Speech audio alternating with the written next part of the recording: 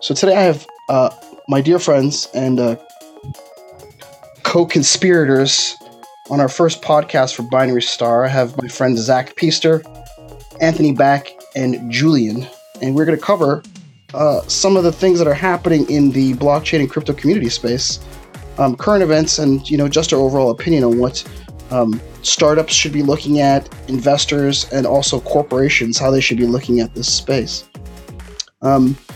We talked about this earlier, guys. We've been in the blockchain and cryptocurrency space for a while, but we've been a little bit outside of the space lately. Do any of you guys have any thoughts about your previous experience, working with blockchain technology, working with companies that are using it, or startups that were experimenting with it, and how it might have changed over the course of the last couple of years? Yeah. Hey, Colin, is Zach. Back when we started in the space in 2002, 13, 14, everything was new and fresh and lots of promise, lots of opportunity, and particularly around certain segments, identity, supply chain, track and trace, and obviously payments. And as we've kind of iterated over the years, saw great promise in terms of enterprises and startups building amazing products, still reliant on some of the blockchains that really didn't quite work for them and work for corporates. And having kind of stepped out of the space and moved up to 30,000 foot view and coming back down into the weeds, I'm not sure that a whole lot has changed in the last 2 years, right? There's still scalability and security issues with the existing, predominantly with Ethereum and a lot of other blockchains. The term in terms of enterprise applications, still not there. In terms of mainstream adoption, still not there. And there's just a plethora of scams and cryptocurrency craze in terms of get rich next. So not quite sure where this is going to head, but ultimately it'd be great to see if we can actually get things to work and some form of adoption to go a little bit more mainstream. Yeah, I mean, I tend to agree with you. I'm trying to think of myself, like what have been the positive developments in cryptocurrency or blockchain technology, and I think there are a few. I think we'll get into it a little bit later in the discussion, but what I've been finding is the best blockchain projects are not the direct pure play blockchain cryptocurrency projects, but they followed similar lines with fintech where it's embedded financial technology, so applications or marketplaces or platforms that already have an existing customer base and an existing use case, and then they're adding in a blockchain or they're adding in a cryptocurrency in order to make the experience better. And I think that might be, an interesting trend that should have happened, right, over the course of the last couple of years, but it just hasn't. We were talking about this 4 years ago, right, and pushed really hard with a number of our projects that blockchain as a technology, as a tool, as part of your tech stack to enable different business models, payment models, different things to emerge. Yet 3 years on from that last discussion, it's still wallets exchanges. But I mean, I wanted to bring something up because it came up as I was kind of jumping back into the space, and it's this term called DeFi. And so I don't know, for anybody that's kind of understands this term, apparently to me DeFi is just the new label or new marketing tagline for what crypto used to be, but they're calling it DeFi, or decentralized finance, is the movement that leverages decentralized networks to transform old financial products into trustless and transparent protocols that run without intermediaries. So that sounds like just autonomous. It sounds, what it sounds like to me, for anybody that remembers that time, is the DAO, right? Which is an autonomous organization or autonomous system that does financial transactions, right? That would be essentially cheaper than what you would get, through the bank or through a VC or a private equity company or whatever, right? But to me, it's like now, with this DeFi movement, it's a little bit scary to me, because to me, it's the ICO rage of 2018 all over again. Only now everybody's got a DAO, it's not just like I'm offering an infrastructure or a cryptocurrency. Now offering some kind of organization or autonomous system that is going to be doing some kind of complex financial transaction that nobody can then control unless it gets like, literally shut off by, your ISP, right? So I think that's really been the only transformation from the crypto space is better marketing. Well, I wouldn't even call it better. It's just different, right? So these DeFi apps, companies, whatever you want to call them. To me, this is just another, financial engineering, trickery. You're robbing Peter to pay Paul and making money on the yield, right? Which is fine, but it's not fine. Some people are going to make a lot of money. Most people are going to lose a shit ton more, right? It's just another gimmick within the space that really doesn't add to the cumulative value or potential impact that the technology actually has. And again, we're going to go down the same ICO path that, the same craze in 2017, 18, and it's going to crash and burn and put the industry back another 2 or 3 or 4 years. Yeah, that's what I think. I agree with what you both said. And I think DeFi at the moment is Wall Street with makeup on. It's like crazy financial instruments, yield farming, all this it's just financial instruments. And because it's come out of the crypto community, there are people who are saying, it doesn't have the corrupt intent that Wall Street does, because Wall Street is the enemy. And I would also add to that, Wall Street is the enemy of a lot of the crypto community. But I would also add that I think that little has changed since we were deep into the ecosystem. It's how do we make money quickly? And I think but that's actually where the opportunity lies. I think that a lot of the fundamental issues haven't been solved. Things like usability, scalability, security. There are some promising projects, but I just think that if you don't, especially usability, if you don't have user-friendly and secure wallets and a way to trade crypto, then you don't have anything.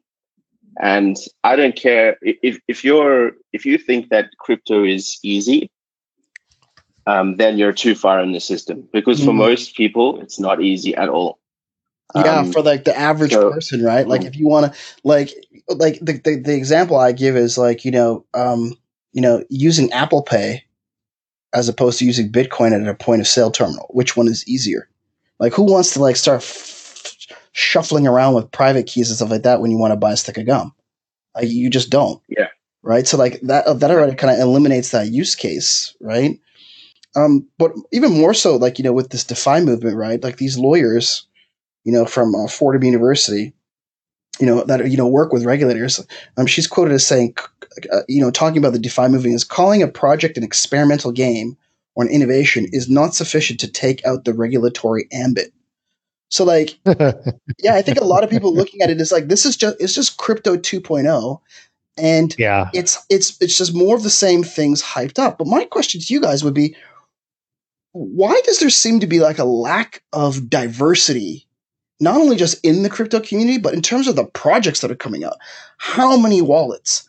How many exchanges? How many IEOs? How many of the same things are going to come out? Like these types of financial engineering products and, lending and loaning schemes that are autonomous, that just seem to be it's almost like intellectual masturbation by a technocratic group of individuals that really aren't, providing any innovation that has some, as you were saying, Anthony, usability to it. So I don't know, what needs to change in order for us to get better products and services, but it just seems to consistently be, this kind of one-upmanship between a technocratic group of individuals that are very disconnected from, the real world. Reality. Yeah. I'm hoping we're not coming across, because we've always been interested in the blockchain technology and in crypto, but we've always had a different perspective on it. Now people hearing our voice, especially in a podcast like this, we might come off as, anti as opposed to contrarian or realist. So I don't know, where is your position on crypto and blockchain as a technology and as a movement, like on a personal level? Well, here's the thing that I kind of wanted to jump in on with is, and something we've talked about a lot, is in the crypto space, the focus seems to be so much on the next shiny object that's going to be the magical money box. Yeah. As opposed to focusing on actual problems and solving problems for business. There's so much focus on what's the next thing that's going to make me a millionaire. That seems to be people going from one project to another, trying to find that magical money box. And I don't know why that's still the case. Maybe it's greed. Why, and I'm not, there are plenty of good projects out there, but in terms of where I sit with the whole thing, I'm still very optimistic about what blockchain can do and the capacity it has to change things. But I think, the way that the crypto space is developed and is still at today, it's still in its infancy. It's still the Wild West. I mean, this still got Pampers on. Still like, and I don't know if regulation needs to be, play a more prominent role. I think it does, because I feel like that they haven't really established a framework for how to develop these innovations. I think that can play a big role, but yeah, it still feels extremely early on. Well, and not enough, and it's too far behind. You bring up a good point, though, but because maybe this kind of genesis, this kind of early stage, and the provocative nature of these types of projects is really what is necessary in order for regulators to just wake up and to put something in place, and for larger organizations to wake up because they fear disruption and to innovate and make these types of products for us, right? So maybe that's essentially what this community is, the role they're taking up. Because I would actually point to one of the best blockchain projects I think that came out or that didn't come out was Libra. And the first thing that I thought was, it's about time that a mainstream organization with the power and scale to actually do something actually did something in the space and tried to put something out. Like, where is Amazon? Where is Google? Right? Where is SoFi? Where is Cabbage? Right? With their innovations in this space. It's just not there. Right? Well, I'll offer a slightly different view, right? The shit's hard, right? It's really easy to sit in your mom's basement and pretend to be a trader and do DeFi stuff and look for the next pot of gold and your crypto coins to go up from a penny to 2 pennies, right? Looking at globalization and global problems, how do you solve for poverty? How do you solve for financial inclusion? How do you solve for the tracking and traceability of safe food product from around the world? How do you provide access and opportunity for the disenfranchised around the world to have an equal playing field, right? And again, these are systemic changes that have to happen at a political level, at a policy level, and a corporate level. And at the end of the day, and I've said this for years, it comes down to human nature and incentives. In those three types of institutions, policymakers, politicians, and corporates, everybody's aligned to an incentive package to earn their bonus or whatever, right? It's very, very hard to change human behavior based on the wanting to do something good versus needing to deliver a financial result for the company. So until I like the idea of one of the 10 wealthiest people in the world committing to blockchain that can actually, not necessarily a corporation, but an individual with massive assets and influence, could change those dynamics, and we could solve a lot of these problems. But in the blockchain and crypto world, it's just really easy to, work on easy stuff. Yeah, and I think I just up a really good point. Go ahead.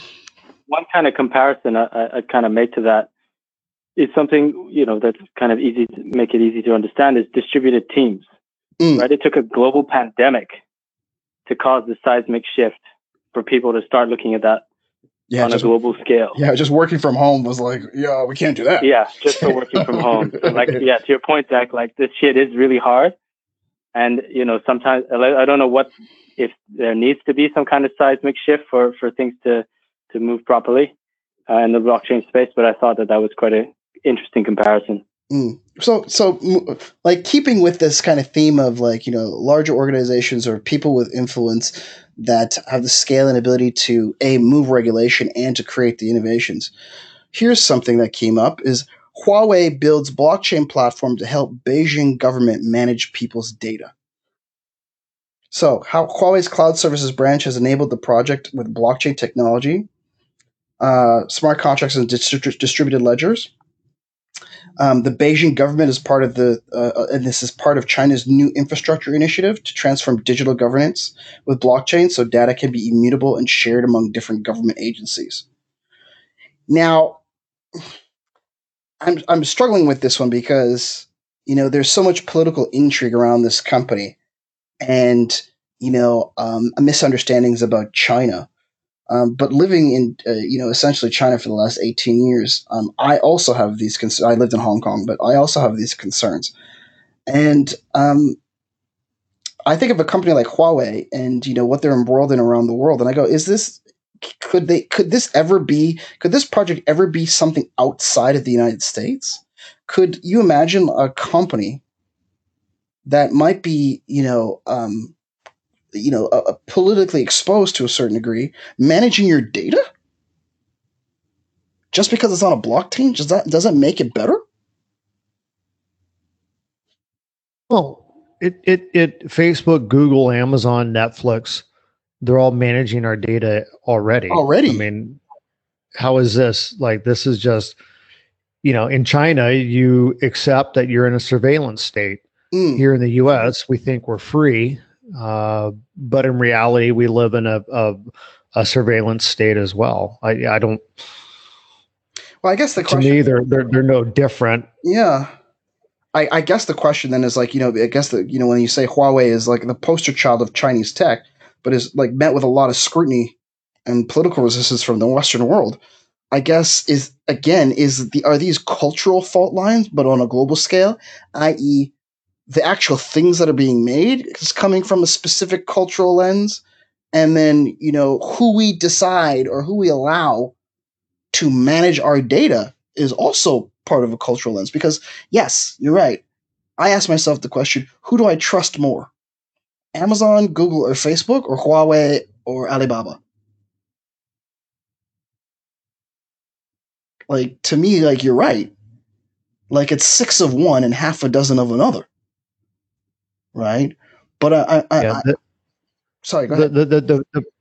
I'm sorry to interrupt. The problem with Huawei in China, it's you have the opportunity to be disappeared. Yeah. Right. At least here in the U.S., there's that. You have rights. Some form of protection that you're just not going to get disappeared. And I don't know that we have a choice anymore. I think the ship is the train has already left the station. It's the question is, how do you capture back your data, encapsulate it, and then being able to offer it up in a way to organizations, but on your own terms? And I don't know that that's possible within your rights. I mean, on a technological level, right? This idea of self-sovereignty or personal sovereignty over your data is definitely going to be a future. But it does become this question: is that who do you trust your data with? Right? Because I think people are becoming more and more savvy. But to add, fuel to the fire, China's central bank is the PBOC says that a digital yuan is on the way. They've already started testing and they've done some small transactions around a property sale.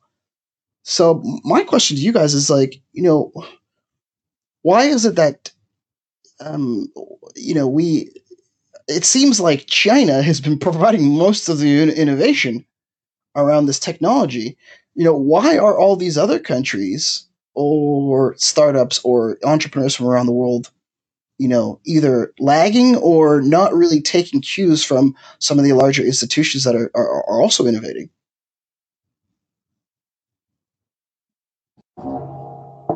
Anybody want to pop in before I do? So I think with China, we see this across not just blockchain, but emerging technologies in general. They see it as a competitive edge for themselves as a country and also for the businesses that work there. So I think that cohesiveness from being a centralized authoritarian regime works in their favor when it comes to things like this. I think if you look at the US, there's so many other things going on there. Blockchain is it's just not one on the priority. There's just so, and then with the presidential election coming up and Black Lives Matter, there's just so much politically going on that, people at the top are not really thinking about innovation as being at the forefront right now. It's happening in the tech space in general, but it's not really aligned politically. Well, I mean, I'm gonna jump to another article again because I might have spoken a little bit too soon, because it does seem like at least here the headline is the Boston Fed is looking into 30 to 40 blockchain networks. I didn't even know there was that many, right? For digital dollar experiments. So I'm just like, okay, I really do believe in the future. Like what crypto will be called in the future is just money. Like it is going to go that way, but it's just how it's actually controlled and what the governance is around that is going to be interesting. But these central banks, it seems like they have so much to gain by and they have the resources, so much to gain by innovating around this space. I can't understand why there isn't the progress has been so slow with these organizations and seems to be accelerating so fast in China, when there's obvious benefits to these technologies in terms of the ledger, in terms of the moving of money, in terms of reducing fraud and counterfeits. But do you guys see any country around the world other than China that has made it a concerted effort to go through this kind of digital transformation in their kind of government using blockchain technology? Is there any country that stands out to you?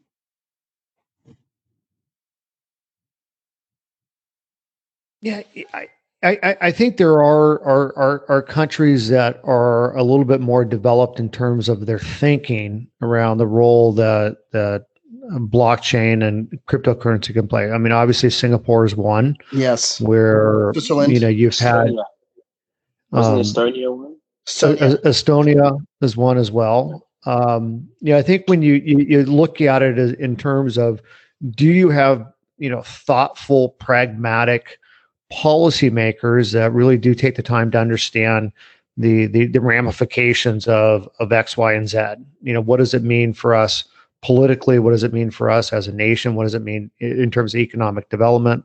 What are the risk factors? And do we have clear and precise understanding so that we can provide clear and precise regulatory controls or a regulatory landscape that allows entrepreneurs to build things? I think Singapore is moving ahead there. The bigger picture with China is, look, these are if we look at the history of innovation, a lot of this comes from out of the war machine complex. Yeah. Right? And Silicon Valley, that's essentially why it's there. Yeah, precisely. And so when you have a country like China that has just by its sheer size and scale, when you have a government mandate, we're going to do X, and if you don't do X, then again, there's significant potential personal risk to you, as they're able to move the needle because it's in their best interest, and it's just a mandate and a demand, and you go along with it. Yeah. It's more complex than that. I'm being overly simplistic. Sure. But at the end of the day, when the CCP says we're going to do this, and they then push all the resources into that segment, that sector, it gets done. So let me ask you guys a question. Is that given our history and what we know of crypto from 2000 and say 13, 14, 15 to 18. And, the run from 2018 to now, who would you say were the big winners of the early crypto or blockchain ecosystem, and who do you think will be, the winners going forward? From this vantage point now.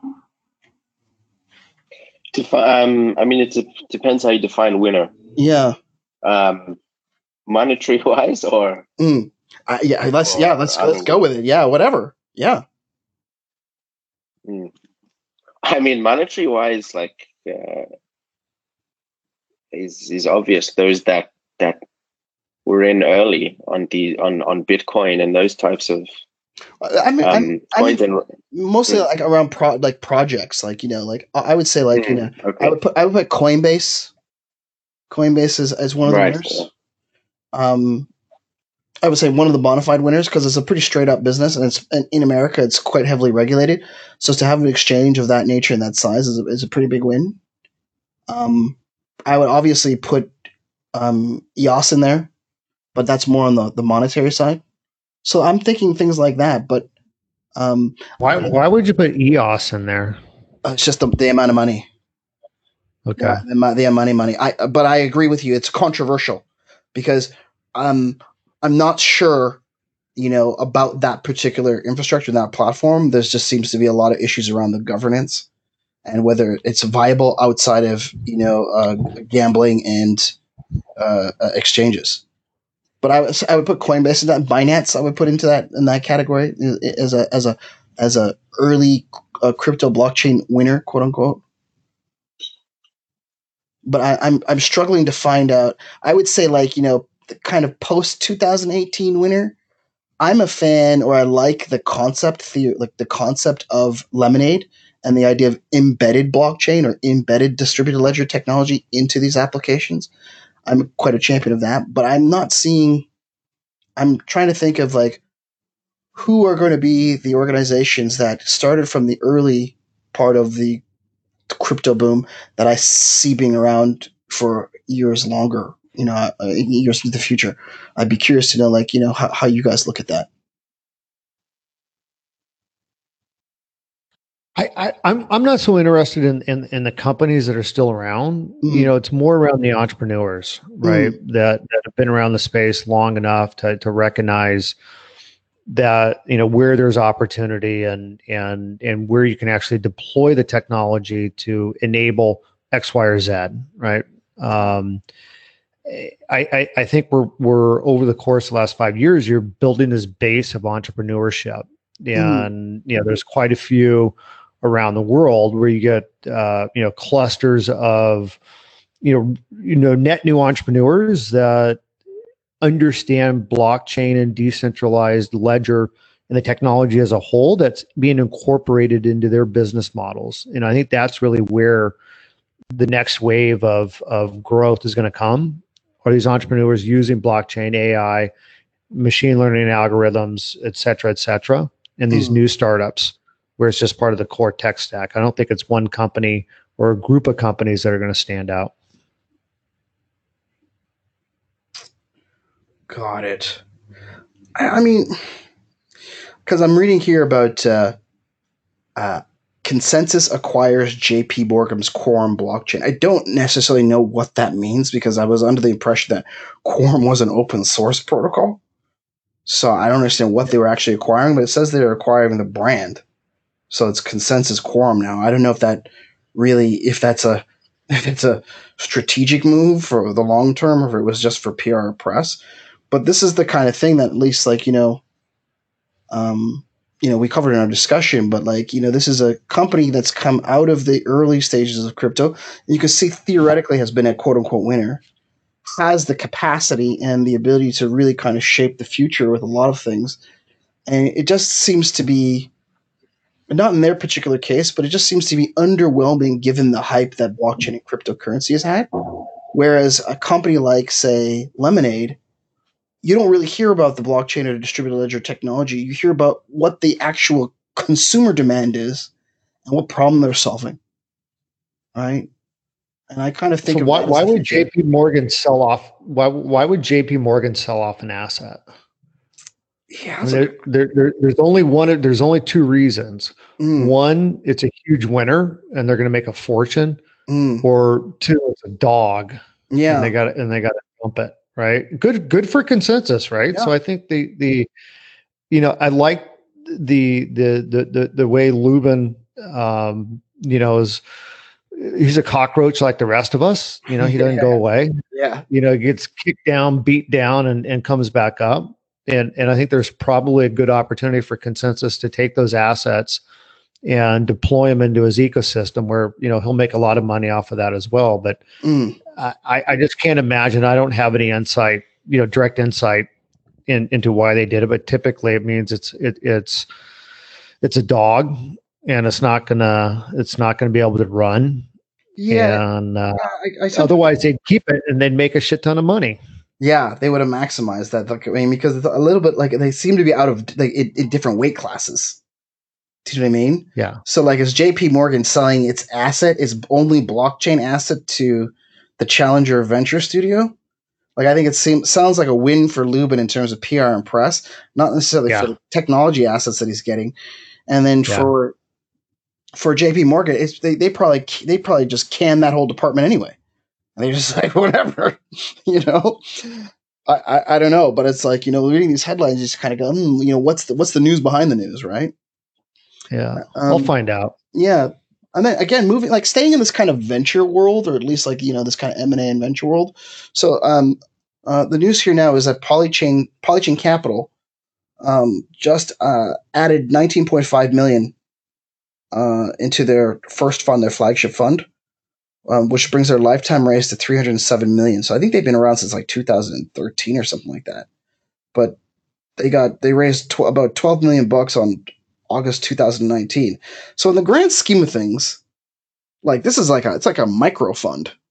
In terms of venture capital and private equity, that's I don't know why that's news that you raised $20 for an investment fund, but I guess because it's in crypto, it makes the news. But apparently he's delivered 1,332% gains over the lifetime of the fund. So those are pretty significant returns. But you would figure if he has those returns, or if crypto funds are having those types of returns, more money would be sloshing into this. And I'm wondering why this is not the case. Well, when were those returns generated, right? So that'd be the question I have. Yeah. Was it 2017, 18? Oh, they're saying those are good guys over there. Yeah. Yeah. They're saying over the life of the fund. Everybody had massive returns in 2017 and 18. Yeah.